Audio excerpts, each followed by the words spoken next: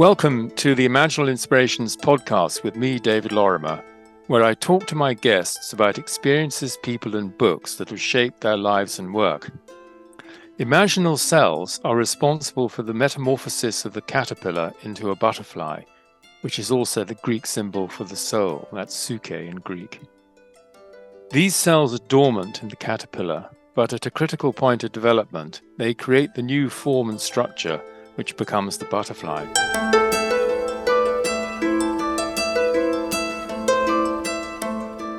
My guest today is Dr. Anneloes Smitsman, who is a futurist, entrepreneur, systems scientist, best-selling author, keynote speaker, and award-winning pioneer in human development and systems change.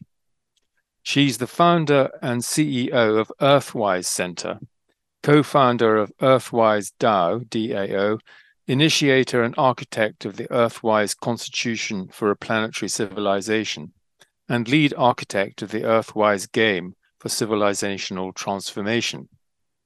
She received a degree of doctor from Maastricht University in the Netherlands for her pioneering research on systemic transformation.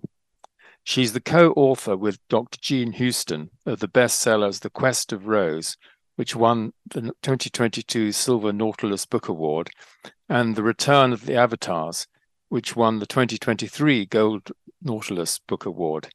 For more information, see her website, which we'll put up in the show notes. So welcome, Anneloes. It's very nice to see you, and you're speaking to us from Mauritius, your home in Mauritius. That's right.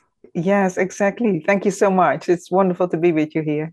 So I'm going to go into the first question, which is a shaping moment involving your choice of work. And some of my guests say, well, there's more than one shaping moment, but maybe you can identify one such moment or moments.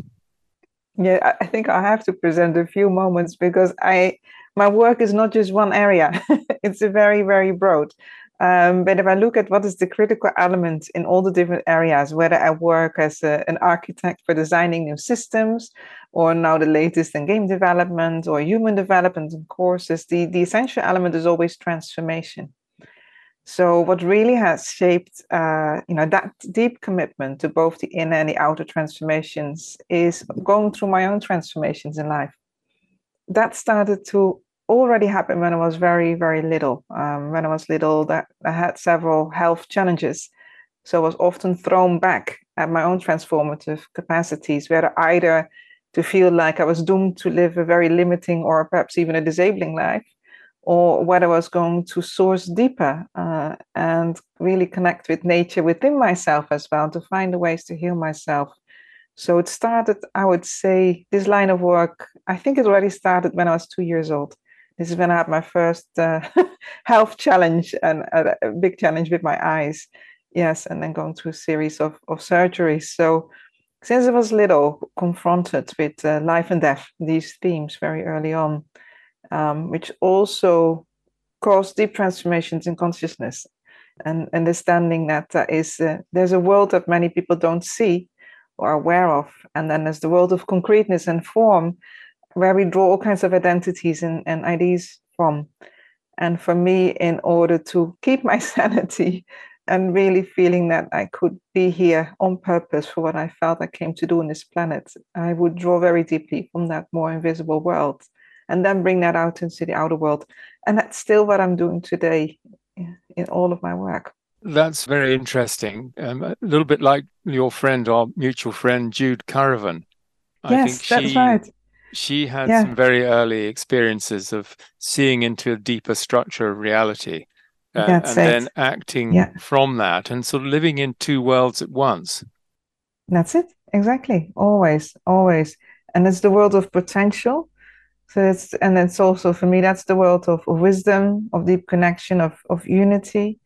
And then it's exploring constantly the means by which that potential in right timing and right relationship can come into this world and then serving its purpose, but then also at the same time honoring when it's complete. And so when it's time to renew. So if I look at myself, my life and my work, there's always these very, very deep processes of transformation, of renewal, rebirth, sometimes also of loss that have been, as an entrepreneur, I've had to start all over in my business 3 times in a row, build it up, but through that process, you start to tap a kind of resilience. And then from that outlook now into the world, if I'm looking at what's happening in the world, both of what's dying, what's falling away, what's reaching the end of its story and its lifetime, and then what's seeking to emerge and come through. So for me, it's always living at the intersections. And I remember my favorite moments always when I was a little girl was swimming and just putting my head just above, the water line there, and then looking at the world just slightly from the water, under the water, up, and then feeling while I was still submerged under the water, there's this wonderful sense of peace because you don't have all the sounds of the outer world, and it's like you're seeing the outer world happening there, so you're part of it, but you're experiencing it from the depth of the water. Very nice. And how did you come to study law? Was there a family connection there? Yeah, no family connection. My father was a psychologist, experimental psychologist, scientist, and my mother was working in a hospital as a quality care manager. So they're completely different professions. But what happened is and that's another defining moment, when I was 16 years old, I was elected as part of a delegation of 12 from the Netherlands to represent the Netherlands in the European Youth Parliament, and then would be traveling all over Europe while most kids were going to school. I was sitting in sessions with the European Parliament, meeting with ministers, with ambassadors, and there was the making of law really was happening there. So we had parallel sessions with the European Parliament, where the youth of Europe was asked, what do we think about education? What do we think about weapons? What do we think about the new economic systems? And this is a long time ago. This was kind of the forerunner before the European Union. So for me, I had an incredible international exposure, and then as youth to be asked really these big questions that they wanted to hear our ideas about what it meant to be part of the future making of Europe. So after that, I was considering to become a diplomat, and then the school that you usually go to in the Netherlands was law school, combination of law school and international law, constitutional law, and political science. So that's what I did at Leiden University. But then I got really interested and intrigued, like, why do we need law? And what are the deeper agreements, that we've been making? So also very interested in the making of the history, or who tells the story about the history. And so, because usually laws will be coming into being from two different worldviews, either a worldview which is more positive, at the time you had, for example, Locke, who more believes into the human potential and also kindness, or you had Hobbes, who was saying you can't trust any human beings. You've got to fence your property, and in order to have that fence really inserted and protected, you need property law. So I was also very interested. What was it about these different ways of looking at humanity, about a human potential, what it means to live together, and how did that inform the role and the purpose that we contributed to law and lawmaking? And from there, I got interested in other deeper laws, like sacred laws. I took a deep dive in indigenous wisdom and sacred laws from an indigenous perspective of natural principles, and that brought me into my journey of ecology and looking later then into the laws of living systems. How interesting, because my great grandfather was called James Lorimer, and he was professor of law, and I forget the exact title, but it was to do with international relations as well. And he was a moral philosopher at the same time. And his great work is called The Institutes of the Law of Nations, in which he combines this Nice. sort of moral and visionary approach, because in 1870 he was already suggesting a permanent Congress of Nations in order to abolish war. And that's 150 years ago. And so I think this combination of moral philosophy and law is Yes, actually very yes. important. Especially now, exactly. And now, if we're looking, of course, also at law in terms of the rights of nature. So, if we're talking about agency in law, who has agency and how do we protect that? So, can the river have agency? Can the river also be an identity considered in law that has legal standing? And so, yeah, there's some very fundamental questions also in law that go to the essence now of how do we human together? Who are we as a society? What does it mean? Are we still defined by the nation state boundaries, or is it really time for new sets of agreements? And in light also of what's happening now with, of course, climate change and the sustainability crisis. Also, what's the law in that? The fact that more and more citizens around the world are calling upon their constitutional rights to actually hold their governments to account and say, you're violating our constitutional rights by not taking the decisions and the actions that are necessary to secure a safe future. So I think also this is where now in the role of law, it's starting to take a different purpose. And sometimes even judges themselves have to be almost on the seat of lawmaking, which they're not, supposed to be doing, but they almost have to in order to hold the political movements to account, to say they're not driving change sufficiently. So yes. Wasn't there a recent action from young people in Holland, There was, yes. taking the government to court, and they won, I Exactly. believe. They won. And the government, as a result, had to drastically, create policies to reduce emissions. But then the other problem is that they're having that policy, but then the way that they're implementing that is not igniting or did not ignite, this government has fallen, a transformational change process. So this is No, I coming mean, back to transformation. with all the Yeah. farming and the way Oh, that's terrible. being So much weaponized, I think. polarization. Exactly, Yes, exactly. So much yes. polarization. Yes, yes. So I'm going to move on now to any influential mentors or teachers who might have been important for you in your own development. Yeah, well, the first ones I always go to, they're not human. So Ah, okay, that, yeah, yeah, they're the animals. okay. They are the horses that I spend time with, especially, they taught me so much about myself and how to listen to nature, how to also to have patience and to have foresight. So they've been incredibly important teachers. The trees as well. The ocean. The ocean taught me so much because we are also sailors. And so I think some of my deepest learning moments have been on the ocean because when you're sailing, on the one hand, you're looking into the past, and this is where you can see into where you've been and whether what has changed. But when you look far over the horizon and you're sailing towards that, you also look into the future. So you can already start to see the patterns in weather in the future and therefore informing what actions do I need to take? Is the sail that I'm having appropriate? If there's this big storm brewing, you're literally looking into the future of how you need to navigate that. So the ocean seas taught me also so much respect for these forces of nature. Yeah? So she can be calm, but she can be within sometimes minutes. It can change, and then you're thrown back again onto your own humanity. And how do you deal with that? How do you get creative and listen and really use your intuition? So my first mentors, yeah, have always been nature. How fascinating. That recalls the medieval theologians who said that there was the book of the scripture, and then the other, second book you needed to learn from was the book of nature. So That's that's it. very resonant. Well, that's a wonderful response. And we'll come on now to books that have shaped your Which is life the and same thinking. answer. The book of nature. Okay. Well, there may be other Yeah. actual books that you like to mention.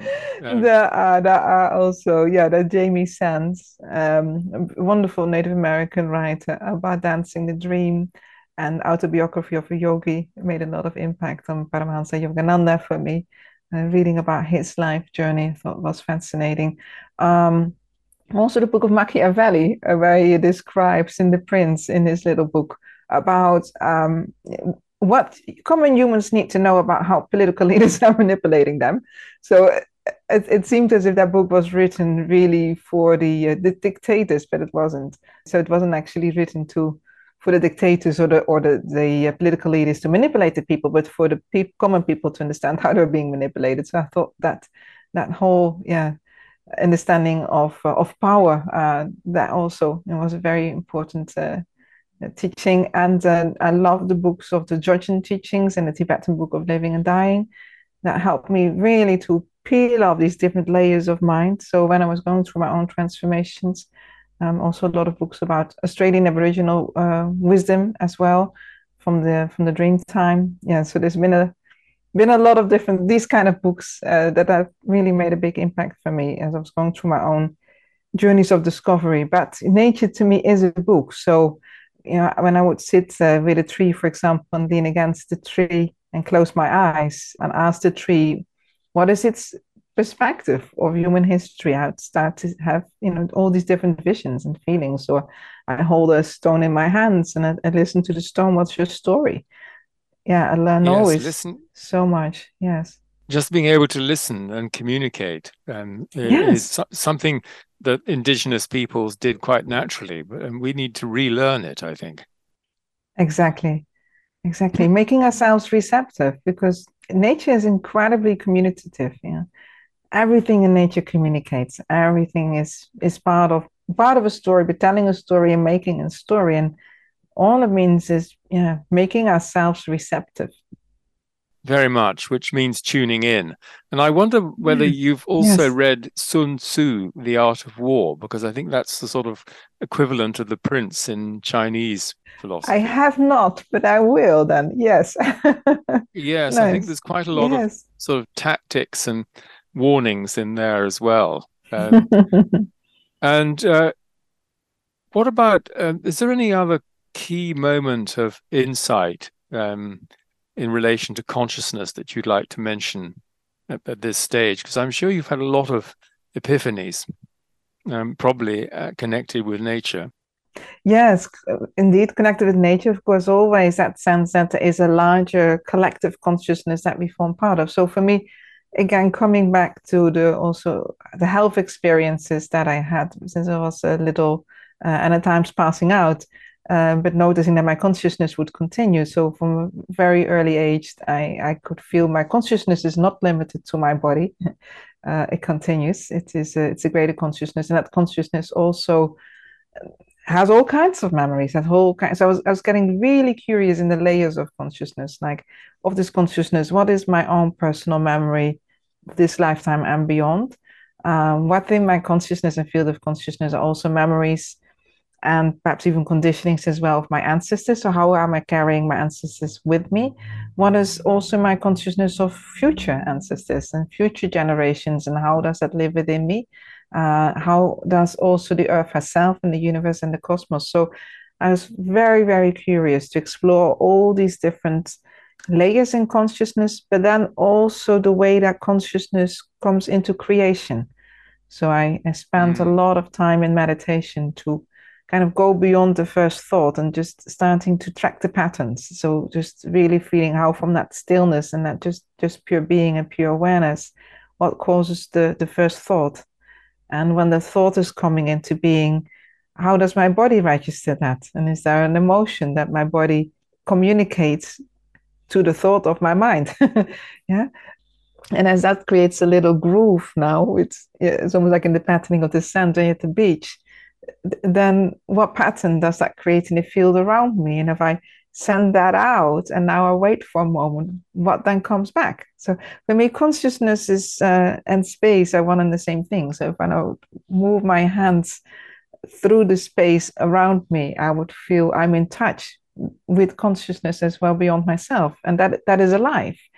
So I was very, very interested in, yeah, ever since I was little in consciousness, but then the understanding deepened. And then, of course, also when the scientific understandings, especially in the new paradigm sciences and the study of the primacy of consciousness and what happens if we see consciousness as fundamental reality, and then what would be the architecture that consciousness uses to create worlds and experiences, and what allows consciousness to evolve as a whole, collectively, but also what allows consciousness to evolve through individuated self-aware experiences at a local scale. So I was constantly exploring both experientially and in terms of transformative experience, but also as a scientist, all these various kind of degrees between very, very localized and embodied versus non-local consciousness and how they inform each other and bring each other forth. That's a very subtle and deep process that you've described. And how does that view influence the way you live your life on a sort of day-to-day basis? Hmm. I think it's fundamental to everything that I'm doing. I can imagine. Um, Yeah. yeah. Yeah. I cannot. cannot imagine how it's not there because it informs everything. Yeah. So, for example, even in the very practical, we were just speaking earlier about we're both writing grant proposals right now. Yeah. So, as I'm working, I'm writing a grant proposal for a game we are developing. So then, even the proposal itself to me is now the expression of the consciousness of the game into the form and structure of a proposal that I need to communicate to the people who are having to make the decisions whether the grant is going to be accepted or not. So that's consciousness all the way through. So that's again, so I will be in relationship with consciousness, the consciousness in this case of the game, and saying, okay, how do I communicate you best in the form of this proposal?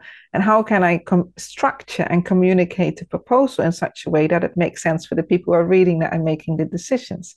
It's a constant translation. And that's another thing that I love about consciousness. You're always translating between different levels and layers of reality and meaning making. And that makes that if you're in that exercise yourself, you're also constantly learning and renewing and evolving. So interesting. And I'm going to ask you an extra question here because I think it's Yes. so important for our time. How do you see the invisible realms of light being able to help us at the moment? Because I think we need all the help we can get. We really, really do. Yes. Well, first of all, for me, the invisible realms is also the imaginal realm. Yeah, and you're talking about earlier of the imaginal. And to me, the imaginal is actually consciousness in the state of a superposition. So, and if I look at future, to me, future is information also in the state of a superposition. So it's not something that's to do with the arrow of time, but it's to do with potentiality. So if we're seeing that future itself is a state of potentiality, then maybe perhaps the nature of future is imaginal. Yeah. And that means that then the nature of consciousness really in its future state is an imaginal consciousness. And if we are adding to that, then that what we saw last year in these Nobel Prize winners around, where we're talking about reality is fundamentally non-local, yeah, or but by some was being translated that local reality isn't real. Some was saying that the universe doesn't locally exist, yeah, but it exists non-locally, yeah. So we're turning that around. Yeah. Then when you can see really is that it's only by activating and accessing the imaginal layers of our consciousness and collective consciousness that we can access the transformative potentials that are necessary for this time. And I think that's really important because if we are locking ourselves in an old state of consciousness that's very, very maybe specialized, even or very too much localized, but it's not accessing the imaginal layers of consciousness from where new futures are born, from where higher orders of coherence and potential are being activated, then we can't be transformative. And if anything shows itself right now in this time in which we are alive, is that we really need to be able to activate and engage transformation from a higher order of reality than the current state that doesn't work. So see That's that so really as important. yes, That's a really yes, seminal insight, and it's something that I think we can all people who are listening to us can and activate in themselves and together, which yes. obviously the work we do in our area is designed to do that. Then I'm coming towards the end. Do you have a proverb you live by, or a favorite quote or favorite quotes? Yeah, this one is actually was given by my parents in the way that they were living their marriage and their relationship. And they always had Anneloes be an arm for each other. So whether it is a friendship or it's a relationship or a marriage or a partnership, but be an arm for each other. So be a person that others can also fall back on and that you support each other. So that image has always been, yeah, very deeply there for me of am I an arm for the other person? That's yeah, and the changes that are happening. So that's How yeah. beautiful. How beautiful. It reminds me of my son George, in fact, I think, because he is such a support to his friends. I said Ah. in a dedication of my book, A Quest for Wisdom, I said about him that he's a tower of strength to his friends. And so I love that, be an arm. And then you know. finally, Anneloes, is there any advice you'd give your younger self? Ah, yeah, actually, that's a nice one. So I would probably now to tell my younger self that trust it's going to be okay because it was difficult at times when I was younger. Where I'm feeling all these visions and potentials within myself and so many ideas I didn't know how to communicate to others. But now I love the time in which we are now, like this conversation right now. And my younger self would have loved to have that conversation. At that time, I didn't have anyone to have that conversation with. So, and I also would say to my younger self, thank you for not giving up. Wow, that's just terrific. Anneloes, thank you so much for sharing your insights on imaginal inspirations. And it's particularly appropriate because transformation and the imaginal transformation is central to what the whole series is about. My great pleasure. It's been so wonderful to speak with you.